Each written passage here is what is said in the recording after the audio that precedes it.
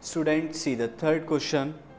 Prove that root 5 is irrational and hence show that 3 plus root 5 is also irrational.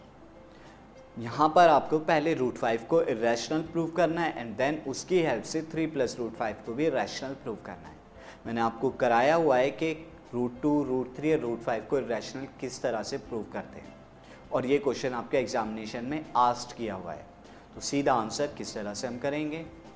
So let us assume, पहले हम क्या करेंगे, assume करेंगे. Let us assume root 5 is rational. Root 5 क्या है, rational number है, assume किया. ये कॉन्ट्ररी स्टेटमेंट आपको अगर ध्यान हो कि कॉन्ट्ररी स्टेटमेंट हम क्या करते हैं, एज्यूम करते हैं. सो अगर रूट 5 क्या है, रैशनल है, देयरफॉर वी कैन हैव, हमारे पास क्या होंगे, 2 इंटीजर्स. हमारे पास 2 इंटीजर्स होंगे और वो इंटीजर मैं ले लेता हूं p एंड q ले लेता हूं. सच दैट किस तरह से होंगे p and q, root 5 is equal to p upon q, यानी रूट 5 क्या होगा, इंटीजर बाय इंटीजर की फॉर्म में. एंड आपको रिमेंबर रखना होगा कि q क्या है, 0 के इक्वल नहीं है. And p and q are coprime, ये दोनों को प्राइम नंबर हैं, यानी ऐसे नंबर जिनका को फैक्टर जो है 1 के अलावा और कोई नंबर नहीं होता. नाउ स्टूडेंट, अब मैं यहां पर क्या करूंगा, स्क्वायरिंग बोथ साइड कर दूंगा. तो स्क्वायरिंग बोथ साइड करने से मुझे रूट 5 का 5 मिलेगा. सो यहां पर रूट 5 क्या हो गया, स्क्वायर करने के बाद 5 और p का स्क्वायर p स्क्वायर, q का square q square. Now cross multiply करके आप p स्क्वायर की वैल्यू को ऑब्टेन कीजिए. So p square is equal to 5q square, ये आपको मिल जाएगा. इसे इक्वेशन 1 मैंने एज्यूम कर लिया. अब आप देख रहे हैं स्टूडेंट, p स्क्वायर क्या है, 5q स्क्वायर के बराबर है.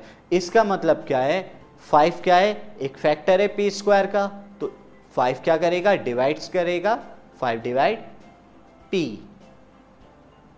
तो 5p को डिवाइड करेगा. अब अगर 5p को डिवाइड करता है, so let 5 is equal to p is equal to 5r. p क्या होगा, 5r के बराबर होगा. क्यों, क्योंकि 5 क्या होता है, डिवाइड करता है p के. तो मैं इस फॉर्म में लिख सकता हूं p को 5r की. So put this value in equation 1. अब ये p is equal to 5r को इक्वेशन नंबर में 1 में पुट कीजिए. तो 5r का होल स्क्वायर, ये p स्क्वायर की जगह, एंड 5q स्क्वायर.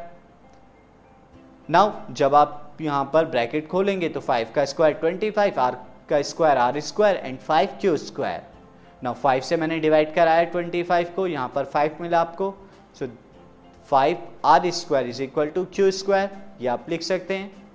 अब स्टूडेंट इसका मतलब क्या हुआ, q स्क्वायर कितने के बराबर है, 5r स्क्वायर के बराबर. So it implies q is also divided by 5.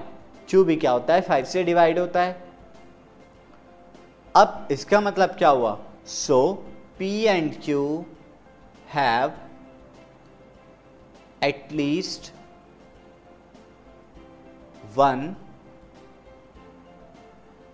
Common factor, यानी p एंड q का एक कॉमन फैक्टर जरूर है, जो कि क्या है, 5 है. बट लेकिन ये क्या हुआ स्टूडेंट, वी हैव एज्यूम, हमने एज्यूम किया था, we assume that p and q are coprime. p and q क्या है, को प्राइम है, लेकिन अब ये को प्राइम नहीं रहे क्योंकि 5 इनका कॉमन फैक्टर हमें मिल गया 1 के अलावा. देयरफॉर आवर एजम्पशन इज, हमारा जो एजम्पशन था वो क्या हुआ, रॉन्ग हो गया. Our assumption is wrong. तो अब एजम्पशन रॉन्ग है तो इसका मतलब क्या हुआ, हमने रूट 5 को क्या पुट किया था, रैशनल माना था. एंड रूट 5 इज, अब हम क्या लिख सकते हैं, एजम्पशन जब रॉन्ग है तो रूट 5 क्या है, इरैशनल है. रूट 5 एक इरैशनल नंबर है.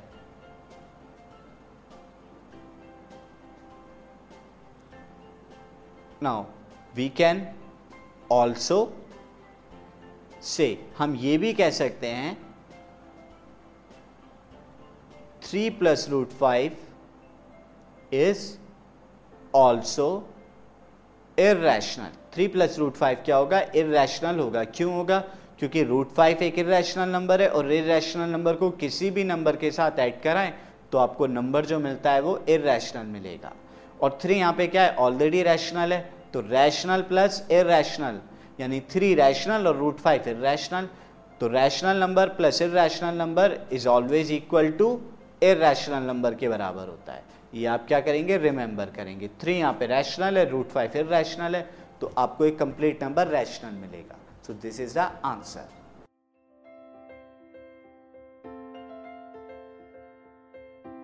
This podcast is brought to you by Hubhopper and Shiksha अभियान।